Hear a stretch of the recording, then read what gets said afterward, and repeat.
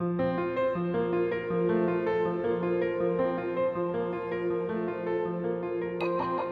is Inner Healing Paths podcast. Here we discuss the healing of the mind, body, soul, and spirit through a variety of different paths. We have emotional and spiritually minded conversations centering on ancestral healing, psychology, astrology, yoga, meditation, magic, and indigenous spiritual practices of the world. I am your host, Rosa Shetty, and I am so happy you are here. Welcome.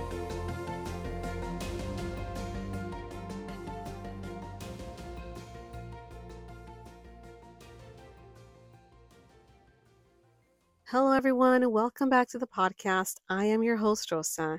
And for this episode, I had the opportunity to sit with Miriam Lara-Mejia. She is known as La Gorda Feminista on social media. And Miriam is a mother. She's an anthropologist, a writer, a speaker, an educator on body positivity and size diversity.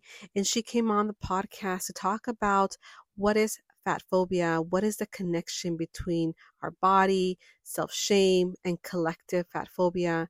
She came on and shared so much wisdom on why it's important to focus on size diversity, body diversity from a very young age, how we can start teaching our children these concepts.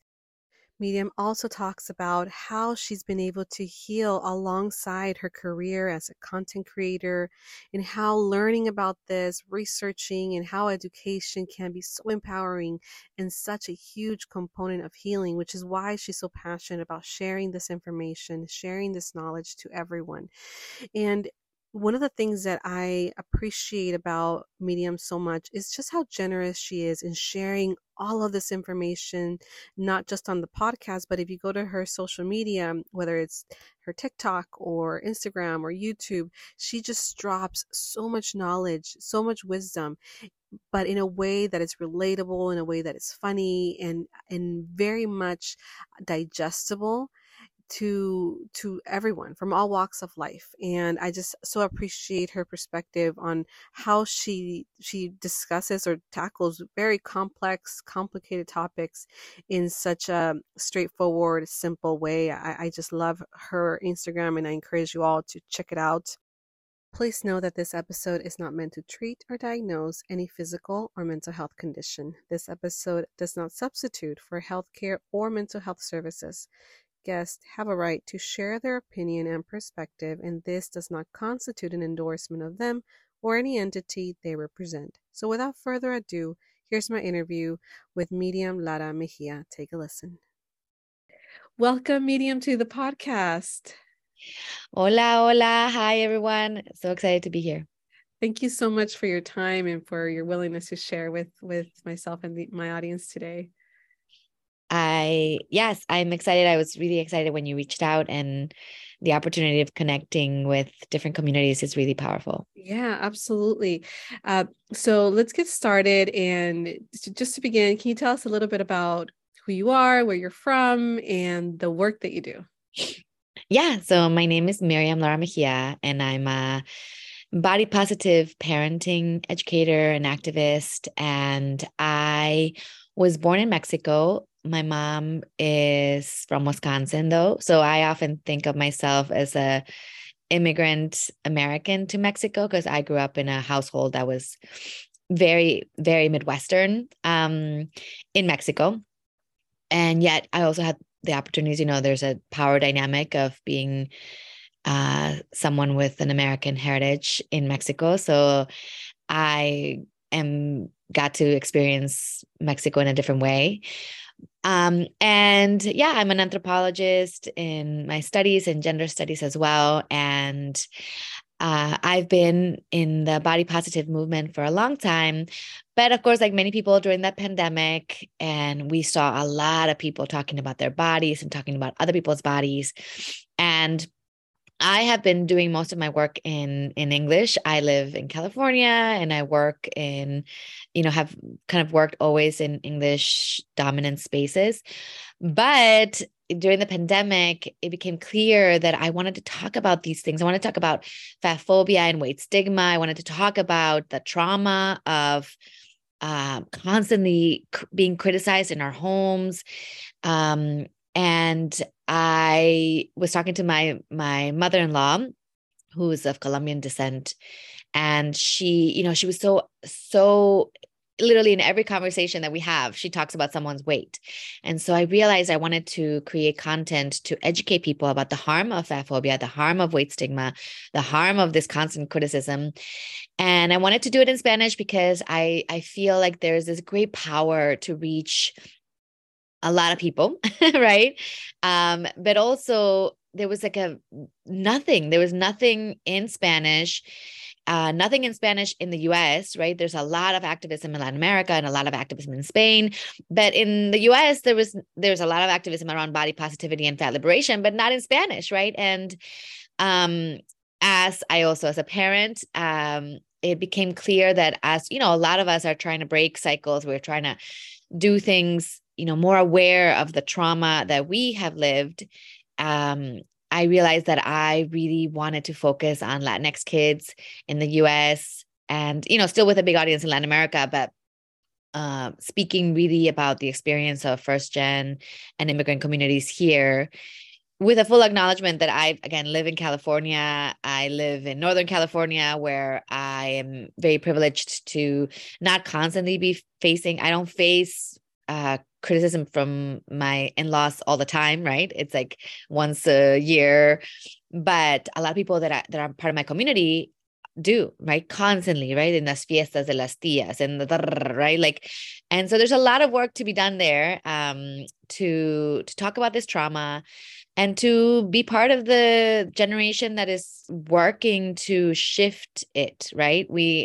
It's very clear that we have all lived some form of this. Either we did it or we lived it. None of us are exempt from being people who also are part of a community, a part of a paradigm that believes fat people are lesser humans. We have all been part of that. So, so now I do a lot of workshops and I create content on social media, which I think is a great equalizer, right? It's a lot of people, a lot of eyeballs looking at content. I truly believe in this process of demystifying information. There's so much content, there's so much out there, right? But how do we make it really accessible and useful, right?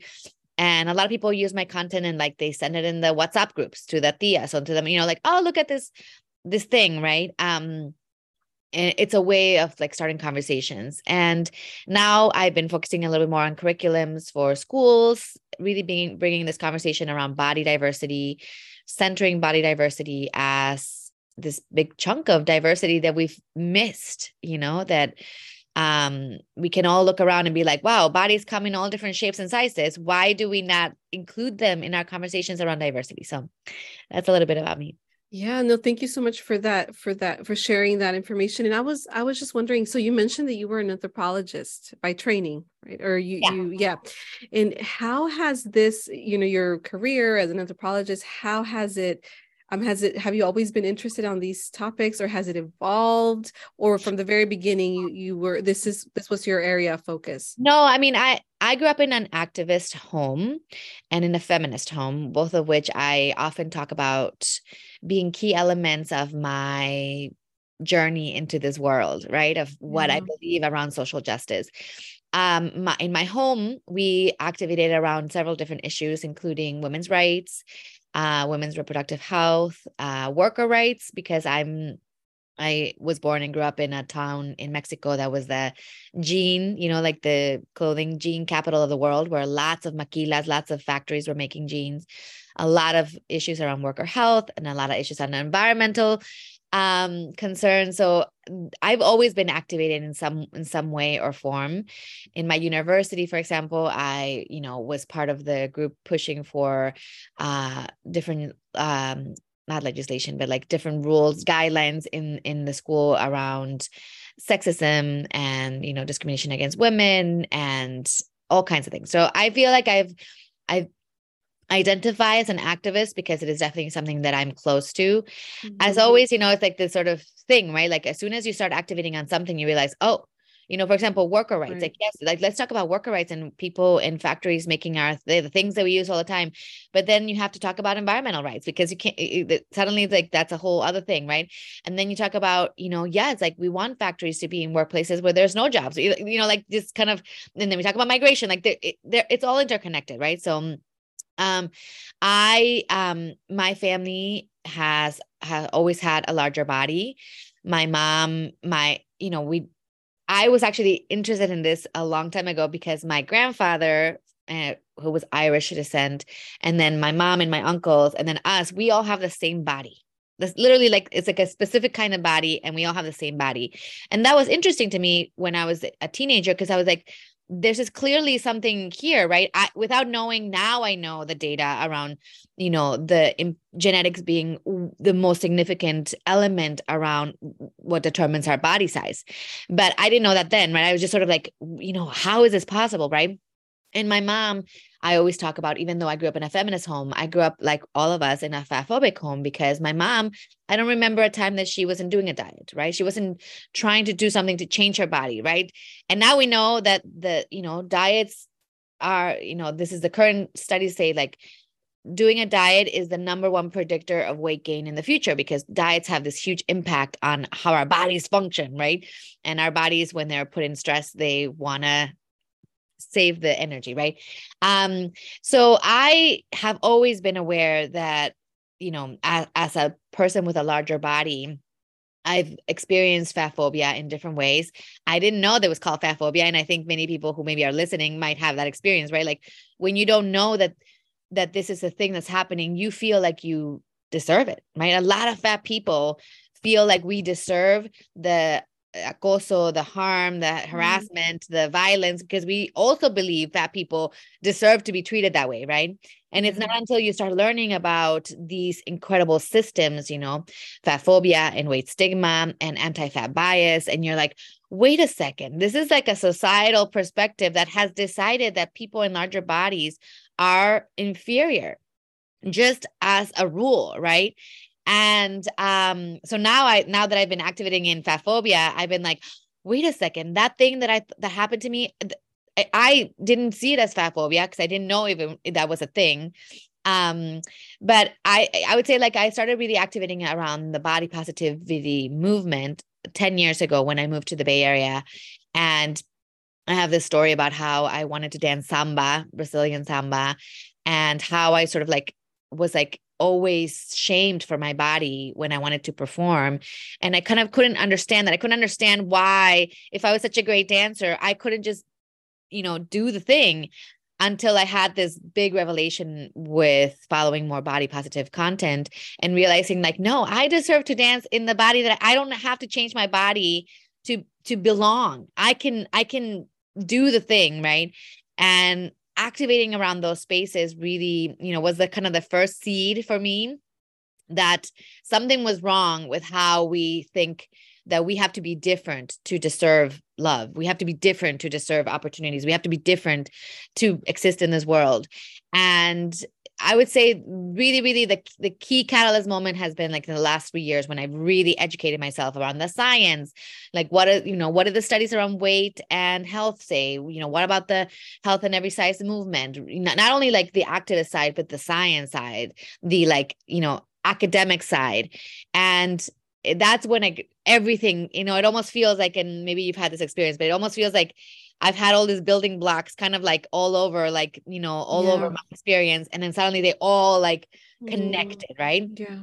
The idea of like believing that all humans deserve love, dignity, health, no matter who they are, what they look like, right? And so all my social justice activism and all my interest, I worked for 15 years in a nonprofit that wrote health resources, again with this idea of like we need to make health information actionable for people. And I truly, that's like the core of my work around social media, especially the idea of like how do we make information that help someone wherever they are, kind of be part of that building block, being like, wait a second, that is not, that what's happening to me is not okay, right? And for so many people, a big alarm that has happened maybe in the last 2 years is this idea of like recognizing fat phobia in our families and being like, it's that time that your tia is criticizing what you eat, what you wear, your weight, all these things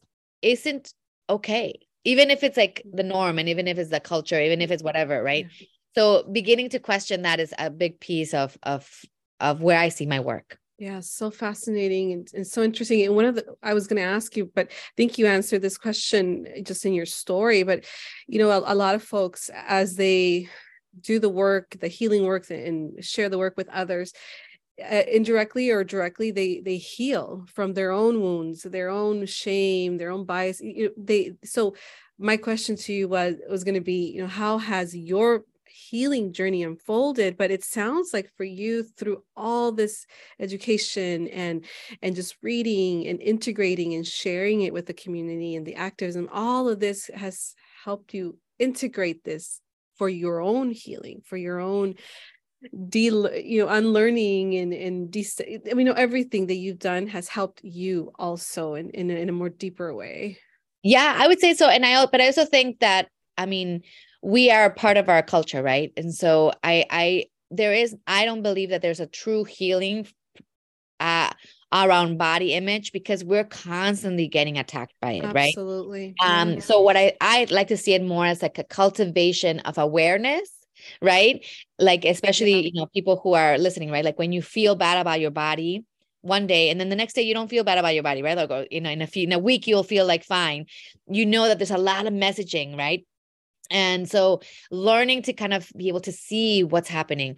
Maybe I need to like step away from my social media. Maybe I need to not go to that party. Maybe a lot of these different things of like how to be able to recognize the messaging that we all know is harming us. Right. But, yes, I think that we live in this society. This society puts a lot, especially for Latinas, a lot of attention and a lot of pressure on bodies, what your body looks like, have you aged, is your hair, all these things, right? And we are not devoid of our society and of our community. No, our so culture, about like family, like kind of like cultivating the tools to be able to recognize, okay, today, I feel like this, I think like this. I also recognize these are not, I like to say we are all born body positive, right? We are all born embodied into our bodies, right? And we learn to hate our bodies. We are taught that we are not good enough. We are taught that our curly hair is not good enough, our straight hair is not good enough, our this skin or that skin, right? And plus other things. And so the idea of like kind of going back to honoring that source that we were born with, right? And recognizing the messaging external to us that has taught us to hate our bodies, right? And in that process to hate others, right? Like when you hate your body, you also judge and hate other people's bodies for their differences. And so it's a little bit of cultivating this dynamic between you and the world.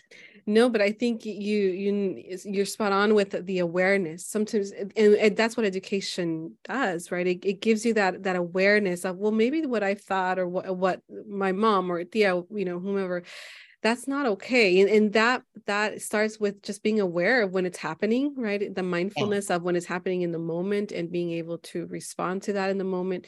And you mentioned something that is so interesting, because I know I go through this. You mentioned that one day we're fine with our body, we're fine, we feel good. And then a few days later, you start feeling all kinds of way. You start feeling so just judging yourself, and you start feeling shame, and you don't even know what to wear. I know that's, happens to me, where sometimes I nothing fits, nothing looks good, and I've never, until you mentioned it, I never realized to ask myself in those moments, what is it that I've been exposed to? Who has said something to me? What have I seen? Because that is a direct influence to our mind, our spirit. And I just thought it was so interesting, that because I think so many people can relate to that moment of like, I was fine last week, but this week I'm not. I don't feel good. Yeah. And because you have seen it, right? Like, it's like your body didn't change that much from one week to another, right? So it's clearly something in your mind, right? And it's clearly something in your relationship to your body. And I would like to say also, especially for women and people who have uteruses, the thing is, like, our bodies do change month to month, and our bodies do change, there's this sort of like glorification of the unchanging body, right? But it's like our bodies change. Yeah. So yeah, sometimes it's like, for me, I can tell it's like, okay, maybe my period's going to start or something. And yes, my body is different. But we have this disassociation with our body, right? Because we're not supposed to get bigger. We're not supposed to do all these things. And that is informing this thing that we can be honoring and celebrating about our body, or recognizing like, yes, today I'm maybe, this way or that way. But of course, there's other messaging around like, how we think about eating or how we think about movement that are both really deeply informed with this anti-fat bias that, is truly harmful, because it keeps us in this loop of dissatisfaction. But yes, I kind of like, when the moment where you can be like, I can recognize that this is something that is changing. Our relationship to our body is changing, not only by our bodies, but yes, like what you're consuming, what you're reading, messages that you haven't yet processed, messages that you still need to kind of work on and, work through therapy or, whatever. And I would say it's not just education, but also I do believe in the incredible power of social media. Like, I follow so many fat creators and people with all kinds of different bodies. And I have seen this true transformation in my brain of like things where I would normally be like, oh my gosh, mira no más que gorda, or whatever, like things that like are truly informed by fat phobia. Now that I see so many different bodies, I sort of can see the uniqueness of my own. And that's one of the first things I tell people to do is like go and follow fat creators, go and follow people with all different kinds of bodies, because it transforms the way you judge your body when you can see so much diversity. So beautiful. And you talk a lot about that concept of body diversity, size diversity. For the folks that may be unfamiliar with that term, how would you describe it in relation to what we're talking about and fat phobia? Well, I mean, I went to school the other day. I did a reading for a second grade class, and it was the first time that they'd ever heard the word or the phrase body diversity. And I said, look around. Are we all the same?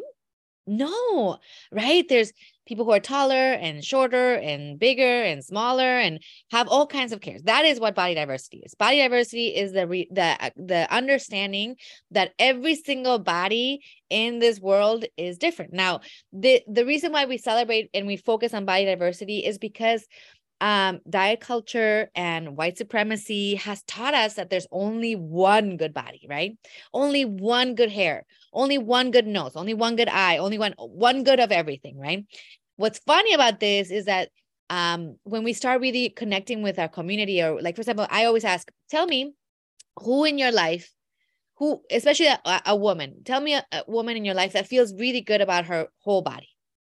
And you start to realize that no matter what kind of body people have, la alta, la baja, la gorda, la flaca, nobody feels good about their bodies. So then now we know that this is a symptom of a society that has glorified this one kind of characteristic that no one fits in. There is nobody that has a perfect body. Let's look at the Kardashians. The Kardashians are always celebrated as like, wow, the most amazing bodies. And you see the incredible body satisfaction that they have, right? Because they need to always be changing even their perfect, amazing, beautiful body. So this idea of the ideal body is the only way we can kind of reject and challenge that concept is by celebrating body diversity, is by acknowledging the uniqueness of all of our different kinds. And it is hard, right? Because like when you open a magazine, especially, we have a lot of trends, right? And now you see the trend is this haircut and you don't have that haircut. Okay, the haircut is okay. But what if you suddenly see big butts, but big butts are the big thing? You don't have a big butt. Okay, now you're like in this process. What should you do? What measures should you take? What harmful measures should you take to suddenly have that same body as that person?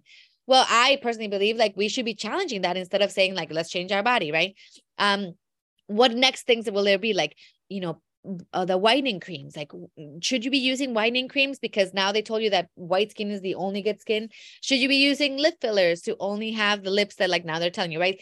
This is the question that we're like in this balance. But when we center body diversity as part of our practice on body positivity, it allows us to see ourselves as just the unique human that we are part of body diversity. Everybody is part of body diversity. That's the whole point. Every single human has unique qualities and special characteristics and all these things that make them them. And there's no hierarchy. We just are all in this line of incredible diversity. So I always like to invite people to look at their friends, to look at their families, to look at their community, to see and start to acknowledge body diversity. And like part of this work, for example, for me as a, fat liberation activist too, is I want to be able to say the fat people, fatness and fat is just an adjective, but for so many people they can describe tall, la flaca, all these things, and they can never say fat, right? Because fat is the worst thing you could be. And yet there's so many fat people, and there's so many fat people that we know and we love, and we might be the fat person, right? And we can call ourselves, we can name our diversity, and that is still good. So I really, really think that so much of our work has to center on acknowledging our uniqueness and embodying our diversity, because it is through that we can sort of challenge the white supremacy of diet culture and the ideal body. Wow, so powerful. And you mentioned earlier on that you also do parenting class, or you're focusing on parenting education. I'm focusing on what I call body positive parenting. Okay. The reason why I'm asking is because as you were sharing and with the you share the story about going to elementary school and talking to these children, I believe that as parents, we can tell our kids everything about being, loving themselves and their body and all that. But if we don't practice it, yes, that's what the kids are going to see, and that's what they're going to do. yes. And I know for me, a big catalyst to heal my, my relationship with my body and all of that has been having a daughter and wanting her to not go or experience the things that I've been through, right? The body shaming and the self-criticism and harshness that came from my mom, really, and probably from her mom, and back the lineage. But so that's been a huge catalyst for me. And so tell me a little bit about how are you, what is it that you're sharing with parents, and how has that been part of your work and the journey that you're on, and with your Instagram and your education? Well, I would say, anybody that has birthed a human being, when they come out, you're precious, right? You're so precious, and you want them to grow up knowing that, right?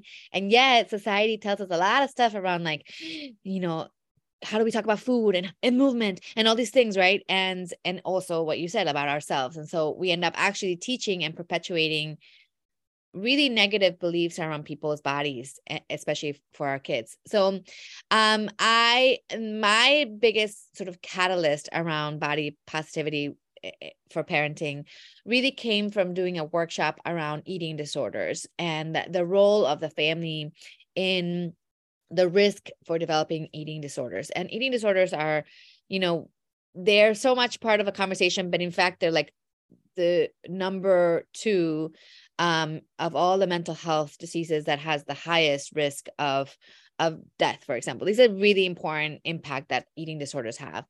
And as I was kind of reading all the literature, it was very what you're pointing at is literally the point. It's we know one of the biggest impacts on what the role of the family around eating disorder development is whether the mom is dieting. And of course, whether the mom encourages dieting in the person, the child, and all the other things that come with it, right? Like whether the mom criticizes other people's bodies, but mom dieting is a number 1 thing that has an impact in terms of, but so many of us have been in diets, right? Because that is literally what we are told. You should constantly be doing this diet, right? Now we know more about, intuitive eating or other forms of eating that are honoring our hunger, right? And learning about our bodies. And so that was kind of the first thing, what do we have to do if we really believe our child deserves to feel good in this world? What do we have to do? And you pointed at it, that is literally the work. You have to do this healing. You have to work on your relationship with food. You have to work on your relationship with your body. You have to work on your relationship with movement. It doesn't mean you have to be like healed. Like this is the key part, is like actually that process of working through those messages, of learning these things and unlearning these things, is powerful for our kids to see too, right? To see you, yeah, like, yes, the world is telling you, you have to be all these different things. How are you working through that, right? So definitely parents, the role of like parents working through those things is the most important thing. Other aspects, and I feel like it depends on the age, of course, on the age of the child or the teen. And I don't think that there's this thing like, oh, if you didn't do it from the beginning. No, like we can always, this is stuff that we're like unlearning. Like society right now, we're like in this current moment where so many of us are unlearning the kind of body criticism that many of us grew up with, that we can know has a huge impact. I get so many messages of people who are like in their 60s who can tell me the words that their mom used when they were like 8 years old, or the trainer or the teacher. I mean, it's so, your words have impact, right?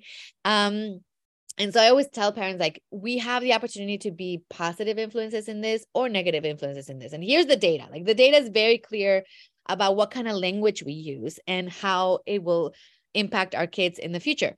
So I also talk about like centering body diversity, being very conscious about how we include body diversity in the media and in the books that we consume, right? Also in the awareness of our world. Like I really love pointing out body diversity for my child constantly, right? Like but diversity in general, but just the idea of like bodies coming all different sizes. I think that people who work on disability justice are a great source, because when we talk about disabilities, we're so used to being like, that person doesn't have a leg, right?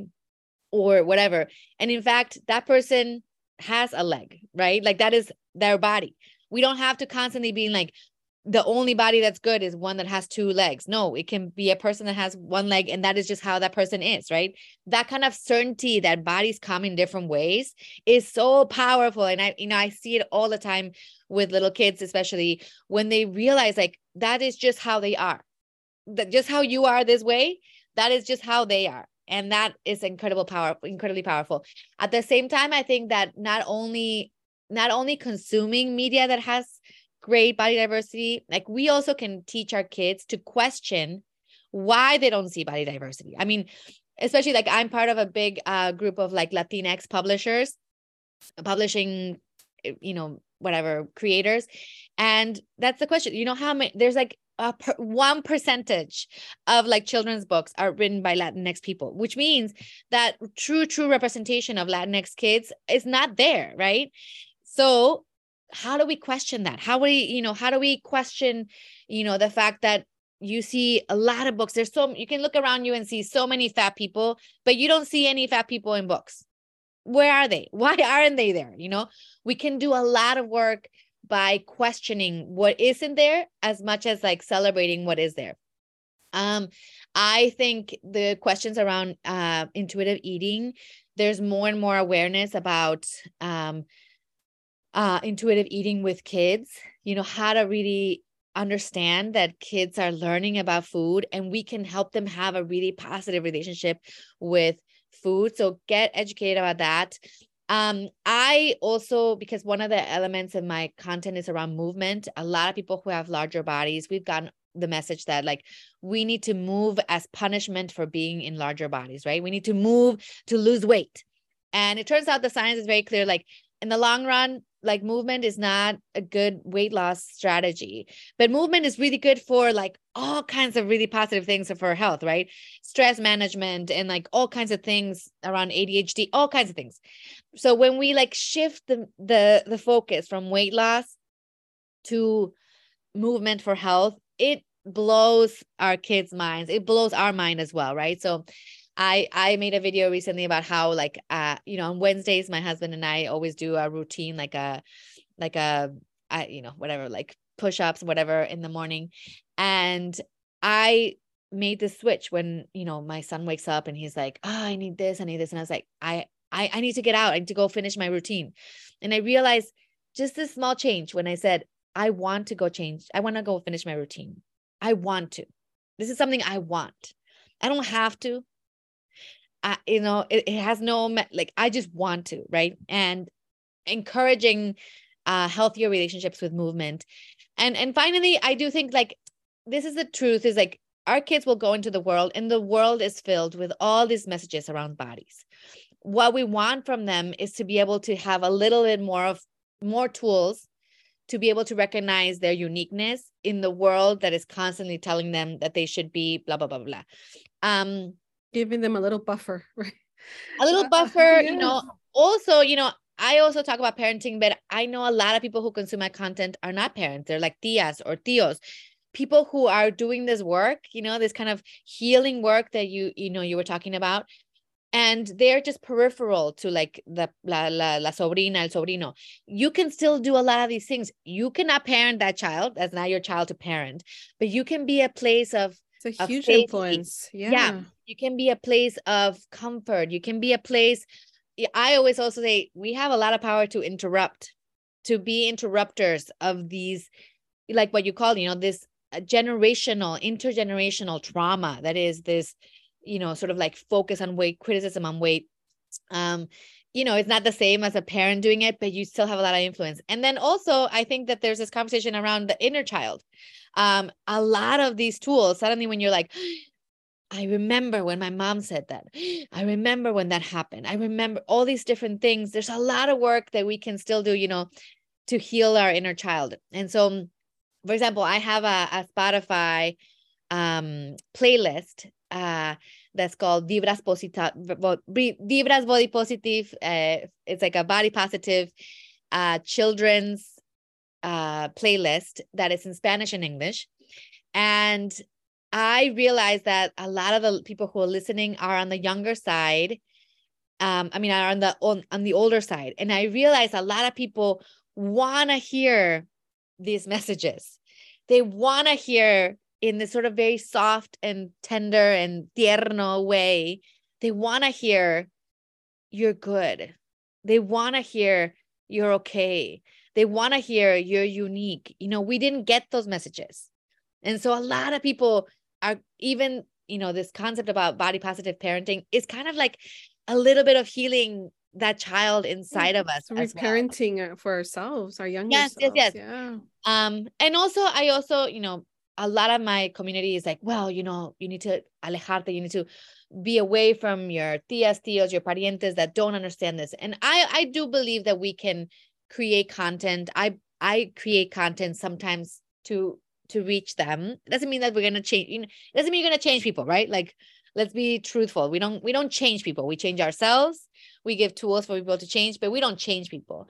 But I still feel like there's a lot of power there for people to, our older community to kind of question, and I use it a lot with my suegra, where like I can help her remember things that she experienced, the kind of this trauma and this violence that she experienced, and kind of plant the seed, like, that was not okay. Even if it happened to you, it is not okay. Right. So there's a lot of power in a lot of generations here. Yeah, absolutely. Planting seeds, right? I think a lot of the work, the healing work, is that in and of itself, because that will be, eventually it will grow and it will manifest into other things. And yeah, absolutely. And Medium, I just, one last question.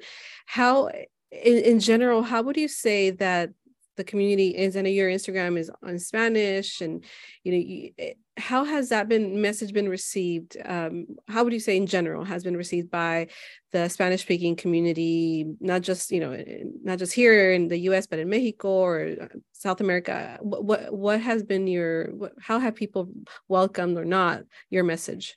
Yeah, really, I would say people really love when I do more of the skits where I can kind of play on this dynamic, right? Because people are experiencing it this real time, right? Constantly, la tía que te critica, like the making 1,000 tamales, but then criticizing you for eating the tamales. It's confusing, right? It's like, absolutely, one or the other. Like we either,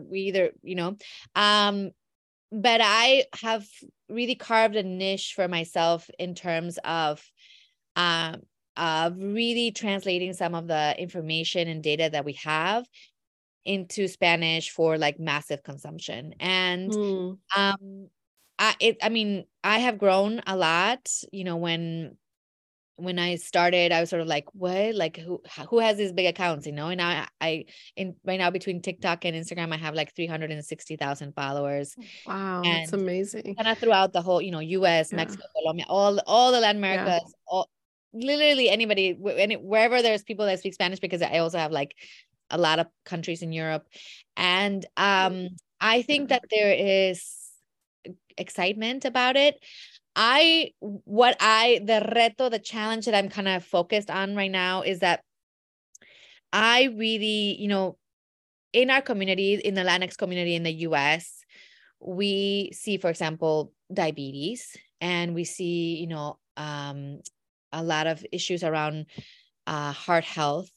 And there is a lot of information of how to approach these particular health problems with health at every size perspective, sort of a weight neutral perspective. And the science is actually pretty strong about this, because this is what people don't talk about, right? People say like, oh, you know, people in larger bodies have more diabetes. But you know what? Who also has more diabetes? People that have stressful jobs, people that have 3 jobs, people that work the night shift, people that work, you know, people that live in poverty, people that, all these other things are factors. And so I like to, you know, really focus on what we have. The science is like, while we see a correlation, we do not see a causation, right? Larger bodies and diabetes. We see a lot of causation with its other things, right? Also plus genetic, plus all these other things. So I think that there's great power in bringing an awareness of how to talk about people in all kinds of sizes with these health problems, especially because for our community, especially, you know, when we know about around weight stigma, is that people don't want to go to the doctor because they will constantly be harassed about their weight. We know that as one element of weight stigma. We know that people that have thin bodies also get diabetes. So what kind of healthcare are they getting, and why are we not offering those same tools, evidence-based tools, to people in larger bodies, right? Like, it should be based on evidence and not on body size. Right. I want to talk with, you know, I want to kind of bring more awareness about this, because there's a real choque. What I see is that in the, you know, in the spaces around public health that deal more with people who are white, we see a lot of understanding about this. We see a lot of really evidence-based information about the importance of being health for everybody, for all sizes, health at every size, I mean, Mm-hmm. and moving away from weight centering health. But in the Latinx side, we don't see that. Oh, And so okay. I kind of want to move a little bit more towards that. I don't know yet, because there's so much, there's the basis for like really understanding weight centered stigma and anti-fat bias is we're still like in newbies. We're still newbies here in the Yeah. Spanish speaking world. And so, you know, there's this question about where to go. Yeah. But I really my current goals are really to kind of create more of you know, a place where people can come and access all of these stuff, right? Where's the data on this? Where's the data on that? Like, what has been done on that? You know, like, let's, like, beyond the stuff that is like social justice, like, no human being is lesser. No human being, no matter what their body size, is lesser than another human being. And that is currently the work, right? But there's a lot of like science about when we have focus on weight, it actually has not led to people having healthier lives.